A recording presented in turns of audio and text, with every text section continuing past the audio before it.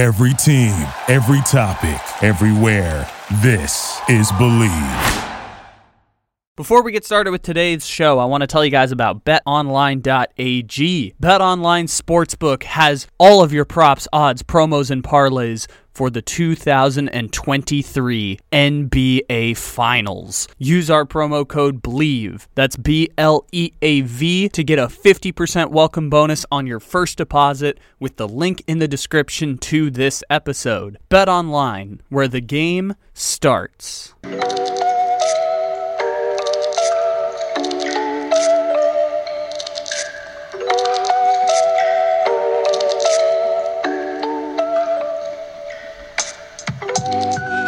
Good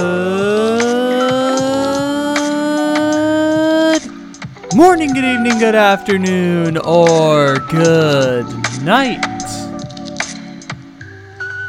However and whenever it is you may be listening, thank you for stopping into another fantabulous episode of the Take It Easy podcast, live on the Believe Podcast Network.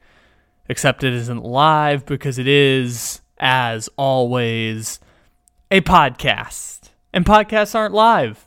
That's the whole purpose of podcasts. You can listen however and whenever you so choose, and we appreciate that you have decided to stop in however and whenever it is that you may be listening. We have got a fantabulous show coming at you today.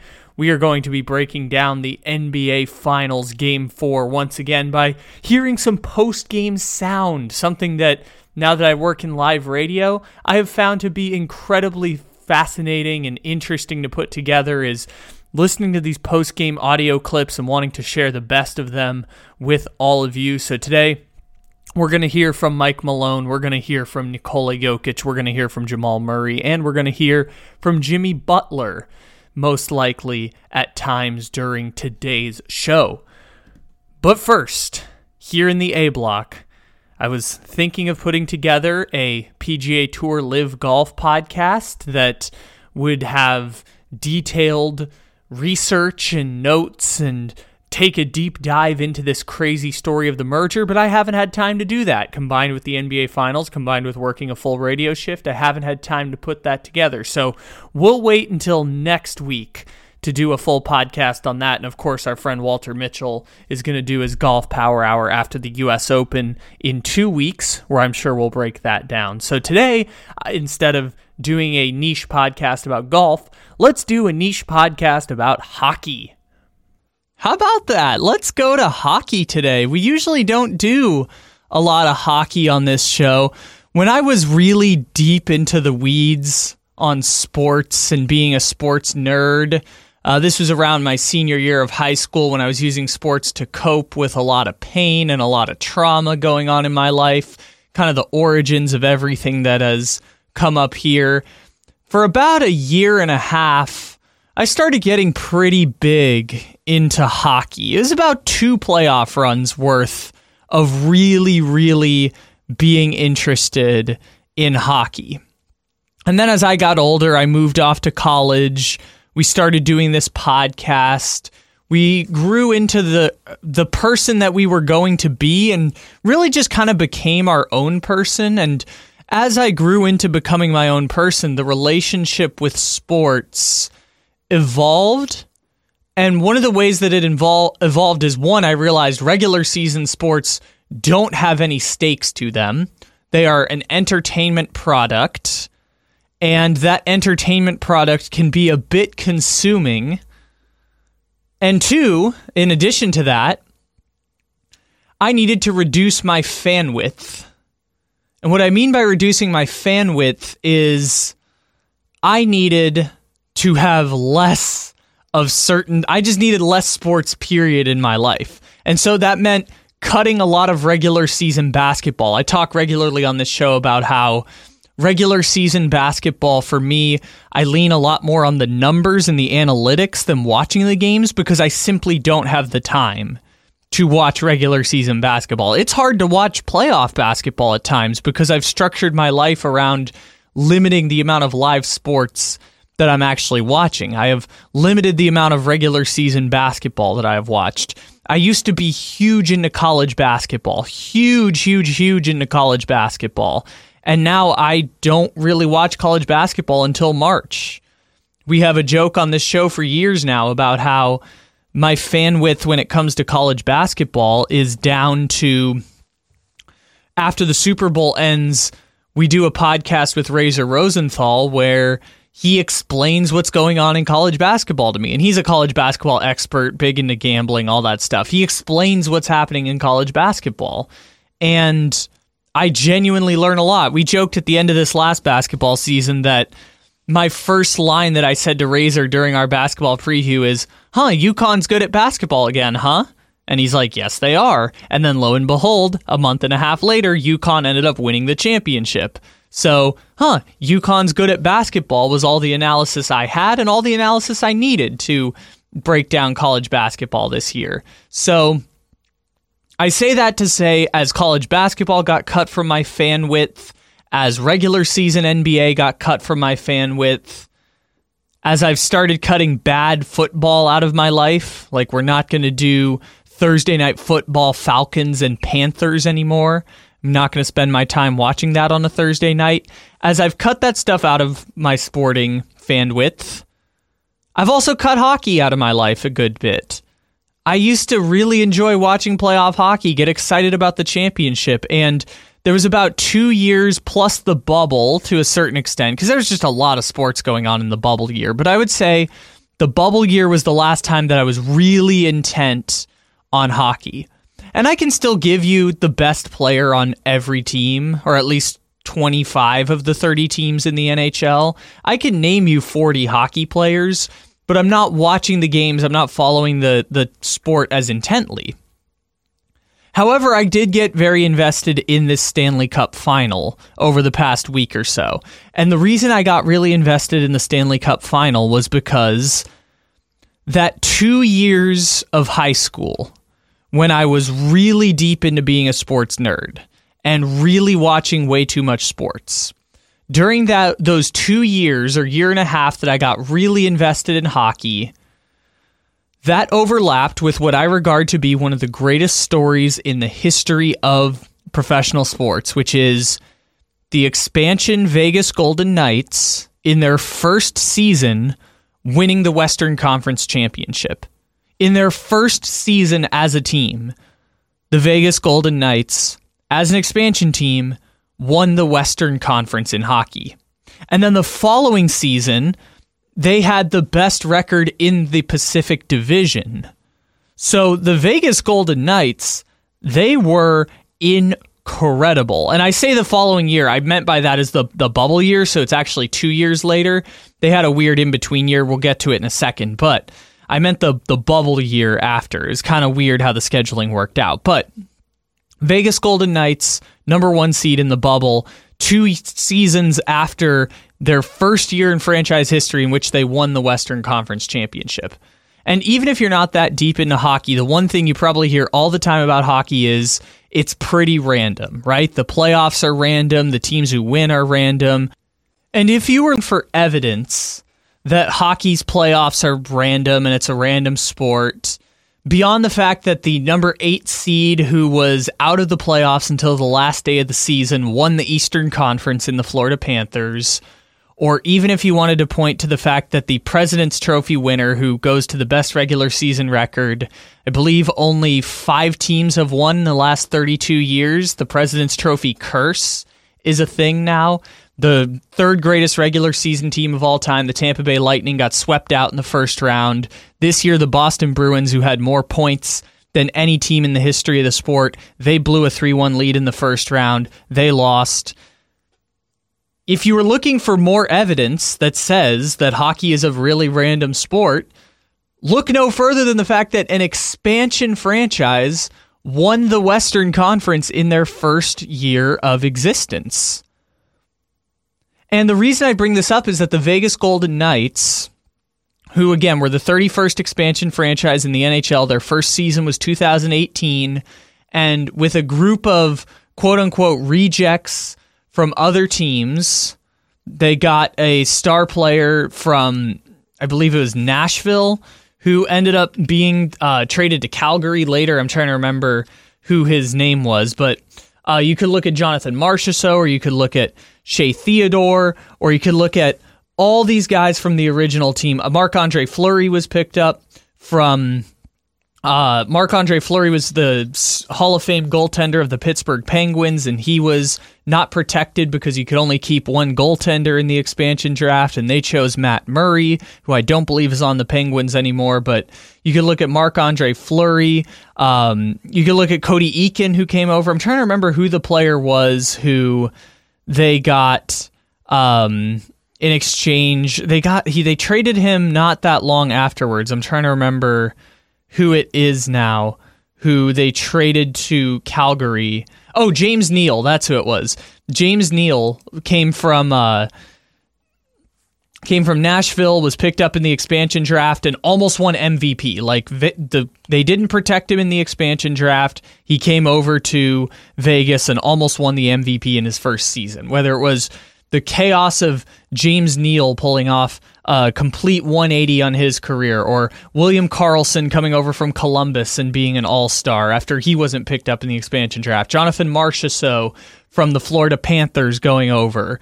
Like, they just had an incredible group that ended up putting together a run to the Stanley Cup that is one of the greatest stories in the history of the sport. In their first year of existence, they win the entire Western Conference. They're the number one. They win their division. They win the Western Conference. They do it pretty easily, too. Like, they went 12-3 through the Western Conference playoffs. It was an absolutely incredible story. And at the time, we didn't have a podcast, but at the time I looked at that story, I'm like, this is one of the most incredible stories sports have ever seen. And so from that point forward, I had been uniquely interested in what the Vegas Golden Knights had been doing, because the following year, they made the playoffs again after the magical run. They had traded James Neal to Calgary. They went on this magical run back to the playoffs, and they lost after having a 3-1 lead in the first round against the San Jose Sharks. And then a couple years later, they fired the manager who had taken them to the Stanley Cup final in his first year. And then they hired a new manager in Peter DeBoer, and then they fired Peter DeBoer, and then they hired a completely new manager in Bruce Cassidy, who was the former manager of the Boston Bruins, or coach, or whatever they call it in hockey. But besides, like, they fired the coach who took him to the championship. He's now the coach he was the coach with the New York Rangers, and then the New York Rangers just fired him. Hockey coaches get fired a lot. That's another thing that if you don't know a ton about hockey coaches get fired a lot. I believe the coach of the former coach of the Vegas Golden Knights, Peter DeBoer, is now coaching the Dallas Stars. I believe that's the 5th team he's coached in his career, which, just as a reference point for people keeping track at home, 22-year NBA veteran Doc Rivers has only coached 4 teams in his career. Peter DeBoer has been a head coach for about 15 years and has coached, I think, 5 different teams now.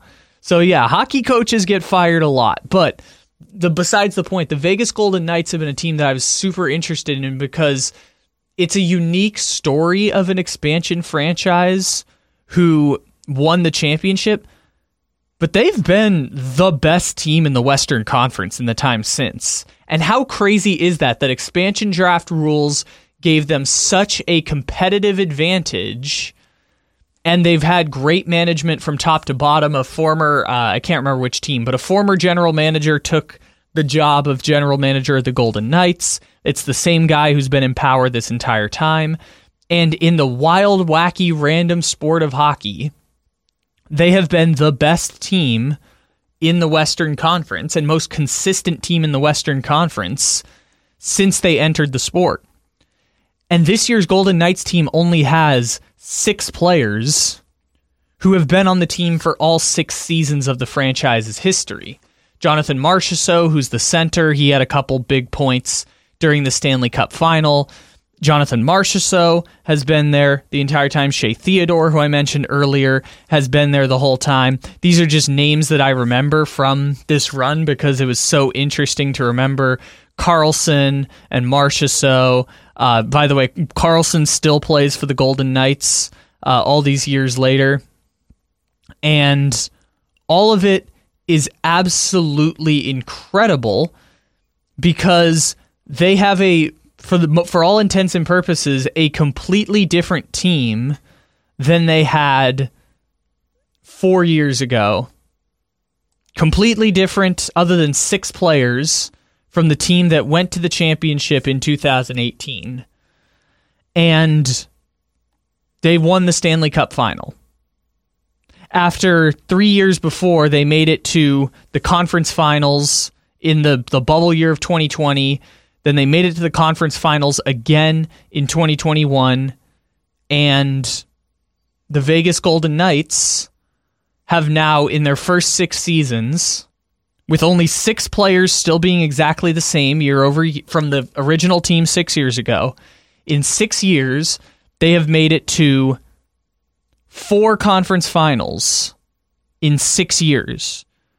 Last week on the show, we talked about the Boston Celtics and why the Boston Celtics are not a failure because of, with 4 different cores of their team, they have made it to the conference finals within a span of 7 years. Vegas has made it to 4 conference finals in a sport that's regarded as random.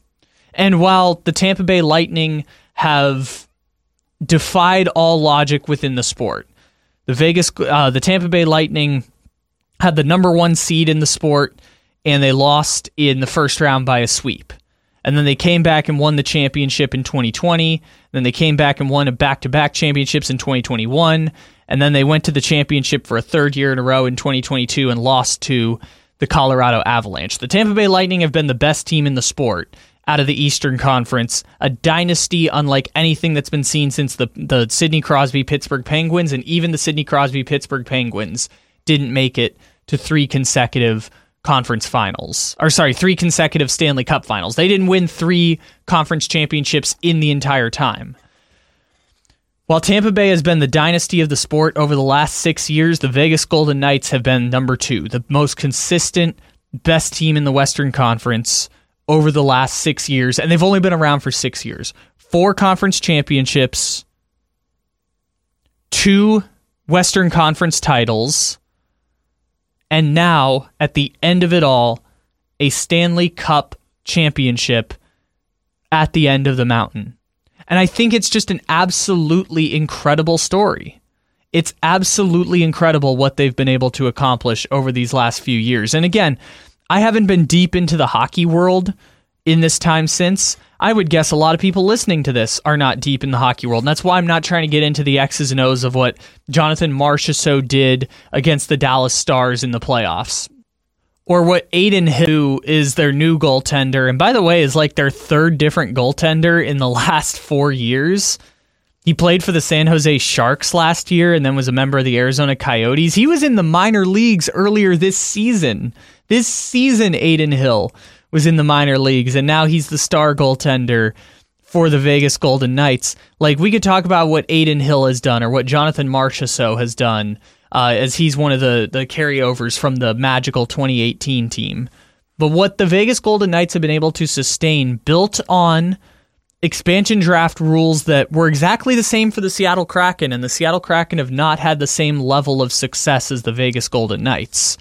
For those who don't know, the Seattle Kraken are the 32nd team in the NHL. They expanded 2 teams with their expansion draft. The Seattle Kraken missed the playoffs their first 2 seasons, made the playoffs this year for the first time, and they made it to the second round of the playoffs, which is certainly an accomplishment. They won a playoff series, beating the defending champion Colorado Avalanche. So, like, they've had success, but when matched up against what the Vegas Golden Knights have accomplished, which is they haven't missed the playoffs twice in their first 6 seasons and have now won 2 Western Conference championships, played in 4 conference championships in 6 years. The Vegas Golden Knights, built on an expansion draft rules that seemed unfair, have continued to build on this team to the point where it's a completely different roster than the one from 2018, apart from 6 players who are still the same: William Karlsson, Shea Theodore, Jonathan Marchessault, all key players on the team, 2 of them starters in Karlsson and Marchessault. But apart from those 6 players who were part of the expansion draft, they have a completely different roster, and that completely different roster was still able to sustain a Stanley Cup title, including picking up guys like Alec Pietrangelo, who was on the 2019 St. Louis Blues Stanley Cup championship team. The reason I remember him is because 2019 was one of those years that I was really into hockey, and I learned most of the players on those St. Louis Blues championship teams. He's the big money free agent who joined the Vegas Golden Knights a couple years ago. They were able to acquire Jack Eichel in a trade, and for those who don't know hockey, Jack Eichel is basically like the Matthew Stafford of hockey, in that he was regarded as the number 1 pick in his draft all the way through and through. He got selected by the Buffalo Sabres, who are the closest thing to the Detroit Lions of hockey. And the Buffalo Sabres spent 7 years kind of wasting his career, and then he was traded to the Golden Knights at the trade deadline. And similar to Matthew Stafford, he's come in as this mercenary at center, and he has just been an incredible player for the Golden Knights, and they gave up a lot to acquire him, but I mean, the Rams gave up a lot to acquire Matthew Stafford, and I don't think they regret that decision in hindsight. They traded for Jack Eichel, they signed Alec Pietrangelo, and built around this Aiden Hill guy has been the goaltender, and he's been an incredible story. Like I said, in the minor leagues earlier this year, came up, and now he's the hot goaltender carrying Vegas to a Stanley Cup championship. The same way that Jordan Binnington was that guy for the St. Louis Blues. He was a minor leaguer, a rookie who got hot at the end, and he ended up winning the Stanley Cup final as the goaltender for the St. Louis Blues. Aiden Hill has been that in 2023 for the Vegas Golden Knights. Like, the Vegas Golden Knights are similar to the Los Angeles Rams in that way, where a magical team in 2018 goes to the championship. They continue to have success in a sport that's regarded as random. Like, football saw it. Like, the Rams went to the Super Bowl, then missed the playoffs, then got back to the playoffs, then won the Super Bowl, and then went 5-11 the next year, or 6-11 or whatever it was because of the 17th game. The Rams missed the playoffs both years after winning the Super Bowl, and they still continued to rebuild, retool, and with a completely different core of their team besides Aaron Donald, Sean McVay, and I guess the general manager, they were able to return to the championship and win the championship. I think the Vegas Golden Knights reflect that story similarly to the Rams, but unlike the Los Angeles Rams of Sean McVay and Aaron Donald and Les Snead, and, you know, going from a team that had Jared Goff and Todd Gurley and Brandon Cooks to a team with Matthew Stafford and Cooper Kupp and no running game, running a completely different offense than they had in 2018. What adds another interesting layer to this with the Vegas Golden Knights is the Vegas Golden Knights won the championship without having a team in 2017. Their team didn't exist. They had to go through the expansion draft in order to even put a team together in the first place.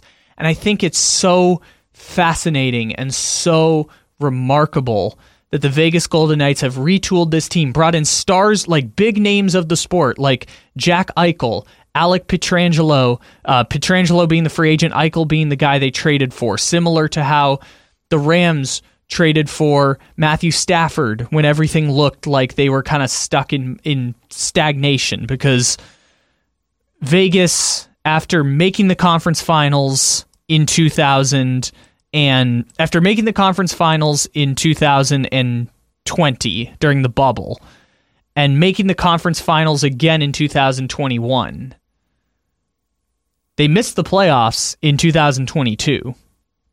That was the inflection point where it looked like that could be the end for Vegas. This could be the end of their run. And not only did they come back and make the playoffs in 2023 with Jack Eichel, with Carlson, new goaltender in Aiden Hill. They traded for Jonathan Quick, who's a Hall of Famer from the Los Angeles Kings and the player I grew up watching when I watched the Kings win the championship in 2014 in Southern California. My first introduction to hockey was through Jonathan Quick. Even though they traded for Jonathan Quick, and even though they've rotated goaltenders and rotated coaches in the time since, they came back in 2023 and not only won the Pacific Division title, they got more points than they did in the magical 2018 season when they made it to the Stanley Cup final as Western Conference champions. This is the best Golden Knights team ever, and they are being rewarded with a Stanley Cup championship. As at the end of it all, they are rewarded with the Stanley Cup final and winning it in Vegas. It's an incredible, incredible story, and that trophy, bringing home the Stanley Cup and having that celebration and raising that banner is hardware and a banner to raise in that brand new arena. Yes, they've only been around for 6 years, and yes, it's a remarkable story, but what they've accomplished over that 6 years, having that banner to show for it, I think will ultimately be the legacy of one of the greatest stories in the history of North American professional sports. Like, not just basketball, football, baseball, tennis, like any sport you could point to. It's absolutely remarkable what the Vegas Golden Knights have been able to accomplish over those 6 seasons of existence. As I said earlier, built on an expansion draft rule that wasn't as kind to the Seattle Kraken, but gave them a competitive advantage somehow over the rest of their competition, because the Nashville Predators, the Columbus Blue Jackets, the Florida Panthers decided in protecting players by the expansion draft that they just didn't want all-stars and didn't want guys who Vegas took in and turned into, in some cases, borderline Hall of Fame players. And they carried that momentum to build a team that ultimately ended up not just winning a Stanley Cup final, but sustaining success across 6 seasons, making it to 4 conference championships, winning 2 Western Conference titles, and ultimately securing 1 Stanley Cup final trophy that will carry with them for years and years and years. It's an incredible story. Glad that at the end of this entire season, the team that I got super invested in during 2018, just marveling at this incredible story back when my sports fan width was greater. It's remarkable that 5 years later, I can look up and see that team and what they have built off of that incredible 2018 run. Because all of this begins with, in their first season of existence, winning the Western Conference Championship in one of the greatest stories ever. And seeing what they've continued to build in the 5 years since has been incredibly remarkable and interesting to watch unfold. And I'm glad that I get to watch it unfold with a Stanley Cup championship, and I just feel so good for the Vegas Golden Knights. You could say it's our hockey team, the Vegas Golden Knights, winning the championship.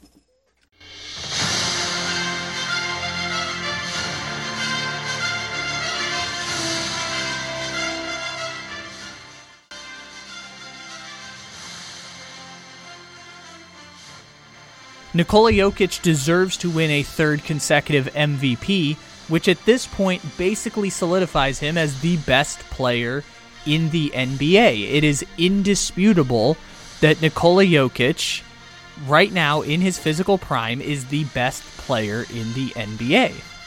This year's Denver Nuggets team is competent, and the reason that is the case is because the last 2 playoff runs, their best player in 2021, other than Jokic, was Michael Porter Jr. And the problem was you can't have Michael Porter Jr. as your second best player. And while Michael Porter Jr. was out for the playoffs last year, for most of the 2022 season, Michael Porter Jr. was their second best player.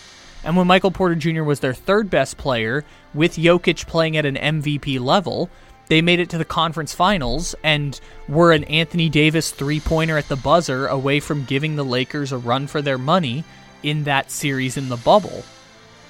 Jamal Murray has returned, and Michael Porter Jr. is the 4th best player on the Denver Nuggets now. they are the best team in the weaker conference. And I will take the next step to say that despite the fact that Boston has 7 players that are ranked in the top 100 in win shares, and despite the fact that Philadelphia has 2 players in the top 12 in win shares, and despite the fact that Milwaukee has Giannis, Brook Lopez, Drew Holiday, and potentially the return of Chris Middleton with a team that already won a championship 2 years ago, I will make the argument that even among those 3 teams, and you can put Cleveland in this group as well, potentially, even though I don't think Cleveland will get to the NBA Finals, I believe that when the playoffs roll around, the Denver Nuggets can beat one of those teams in the NBA Finals. Kyle, what you got? Shoot one. What you got? My strongest one, Denver's going to win the Western Conference, and they're not going to face an elimination game in the entire 3 first rounds. Wow. 3 first rounds. Denver wins the Western Conference. All 3 rounds. Yeah, they will never face an elimination game in any round. First 3. Is there a 4th one, or are we just calling it the finals? The finals. So they're not going to lose a playoff game in the West. They're not going to face an elimination game, so they will never lose 3 games in a series. Here's what I don't like about this. So Kyle has all the jokes, right? But he doesn't go on the record with us. Oh, so, I'm happy to go on the record. Yeah, let him go on the record. Go on the record. Take his shots. Take shots at him. Take his shots. You were gone last time, but I said Denver would go 12-3, win the West, and never face an elimination game. Wow. That's looking good. What did I say about putting himself over? He said he doesn't do that last hour. Pretty I don't good. put myself over. That is pretty good. You called me out, man. I'm just clapping back. Ooh. It's the second round. He's clapping back. It's the second round. They're looking good.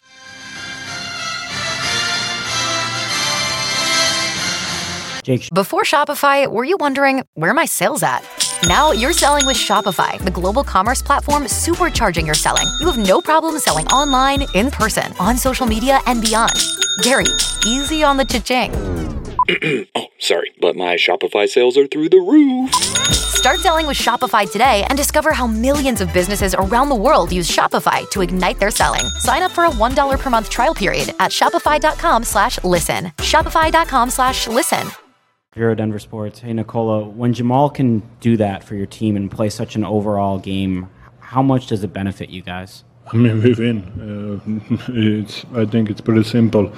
But he's playing phenomenal. I think the whole playoff, and we're just following him. Like I said, and he's really good leader. His energy is amazing, and we are just following. Nicola, did you agree that the only way that your team lose these finals is if your team, including yourself, make mistakes like the lack of effort that Coach Malone said was the reason to lose the game 2? I mean, it doesn't help when you miss communication or stupid turnovers or whatever. But they're a good team, and we need to give them the respect. And it's not just us that they're playing too, you know. So I think it's really interesting series, and we just got one today. Tim here in the front. Tim McMahon, ESPN. I know you're not a guy who cares a lot about your stats, but when you have a line that's never been accomplished before in finals history, what do you think of that? To be honest, I just think it's a win, you know, because if we lose, nobody's gonna even mention. To be honest, I don't care. It's just a stat.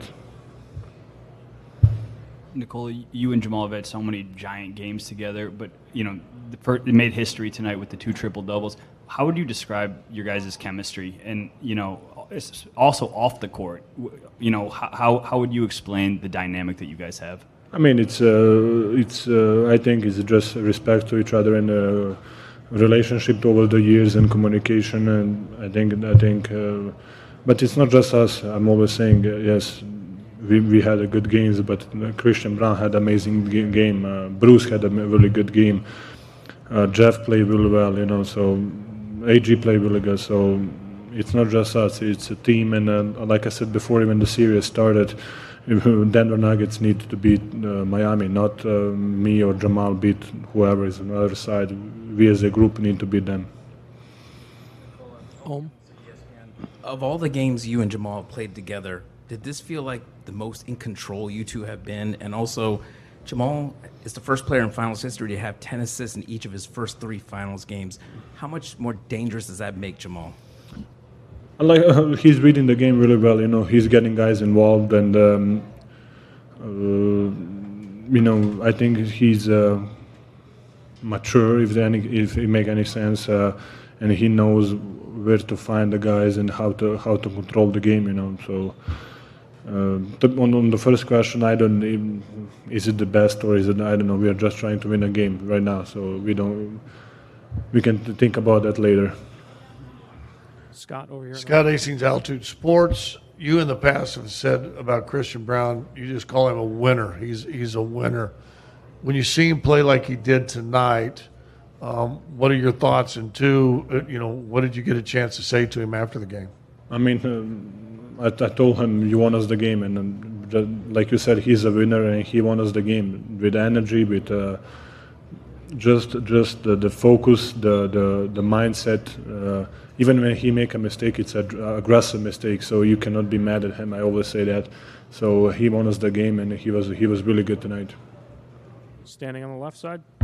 Nicola, Valeria Rubino, V-Sport, Corriere Italy. So in the locker room, your teammates said you really needed this punch in the mouth from Game 2 to find back your intensity and focus. Do you think now you got to play your best basketball as a team, and what can you still improve?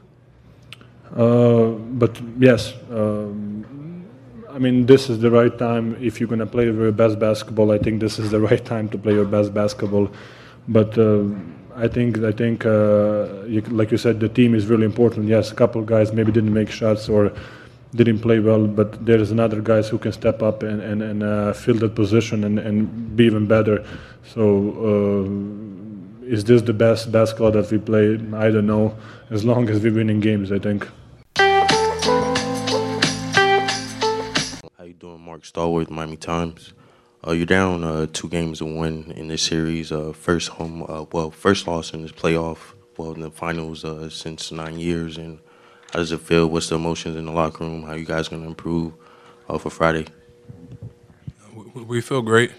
We didn't play our best tonight. I feel like we just got to come out with more energy and effort, and that's correctable. That's on us as a group. No X's and O's can fix that. So, come out, dive on the floor, get loose balls, get defensive rebounds, and maybe, just maybe, it would have been a different game. We're going to go to the right side, first row. Cooper Moorhead, Heat.com. Jimmy, you and Bam combined to shoot 10 of 30 in the paint tonight. Did you feel like most of the attempts were shots that were in your wheelhouse, or was there something Denver was doing paint defense-wise that kind of hurt a little bit?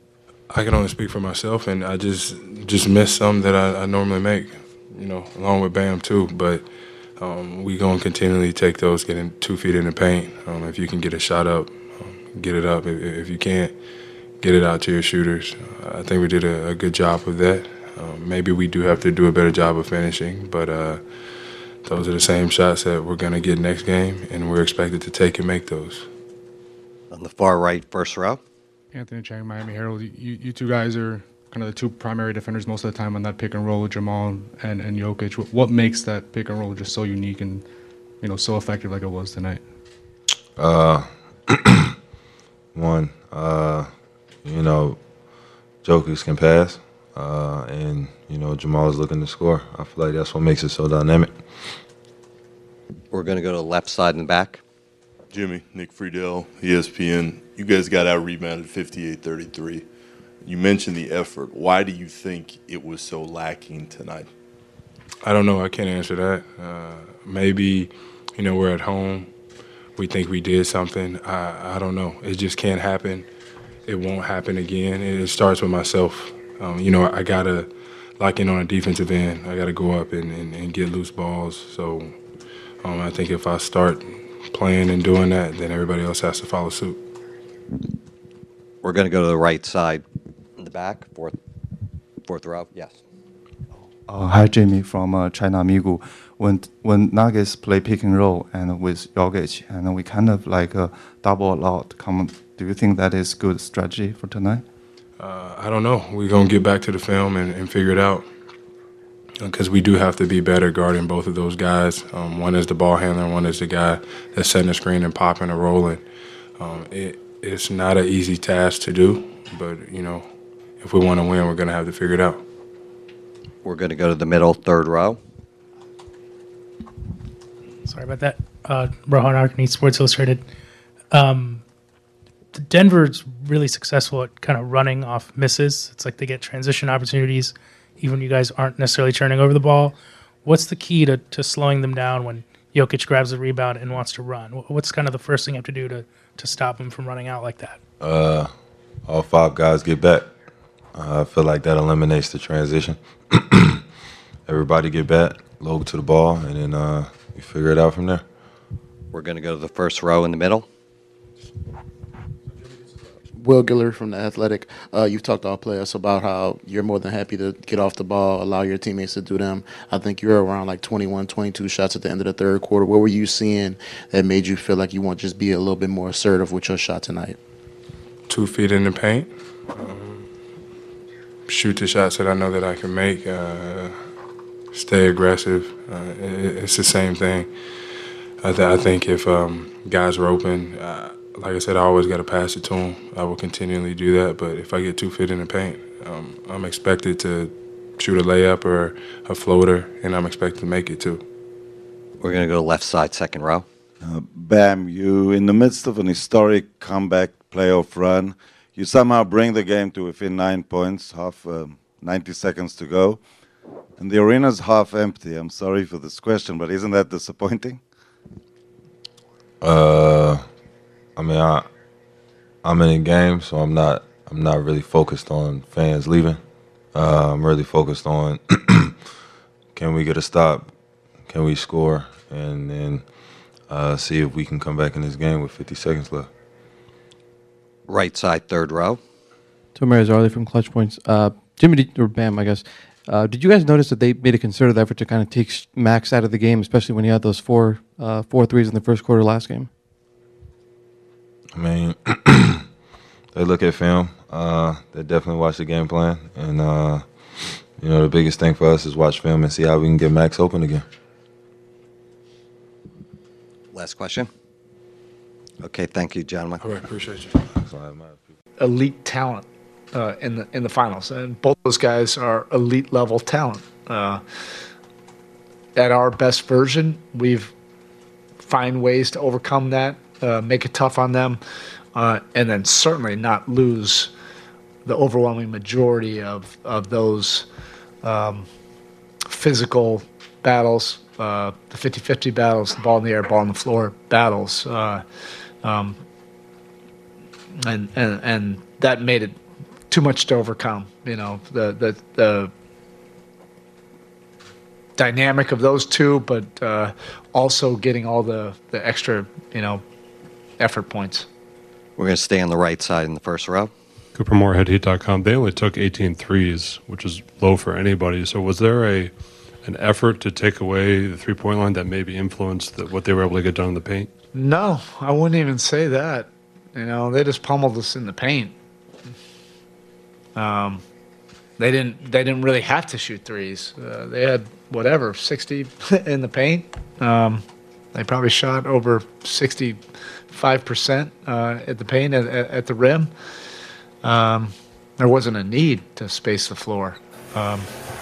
We didn't offer much resistance, and a lot of those plays were relief points in transition that kind of gave them some separation, some cuts, some timely cuts, and then timely offensive rebounds that led to either buckets or free throw attempts, from there. I thought offensively we actually did get a lot of opportunities in the paint. I haven't seen the percentage. I don't have my glasses right now, but I would have to say our percentage at the rim or in the paint was pretty poor. Yes, you do have to credit their size and everything like that, but we've proven that we can finish in the paint. When we're at our best. But offensively, yeah, there's definitely some things where we got flattened out, and and they jammed us up in possessions, got us late into possessions, and then sometimes we were forced with those plays, and that can kind of have a different flow and feel to it than if it's just, in our typical, rhythm of our offense. Thank you for listening to Believe. You can show support to your host by subscribing to the show and giving us a 5-star rating on your preferred platform. Check us out at Believe.com and search for BLEAV on YouTube.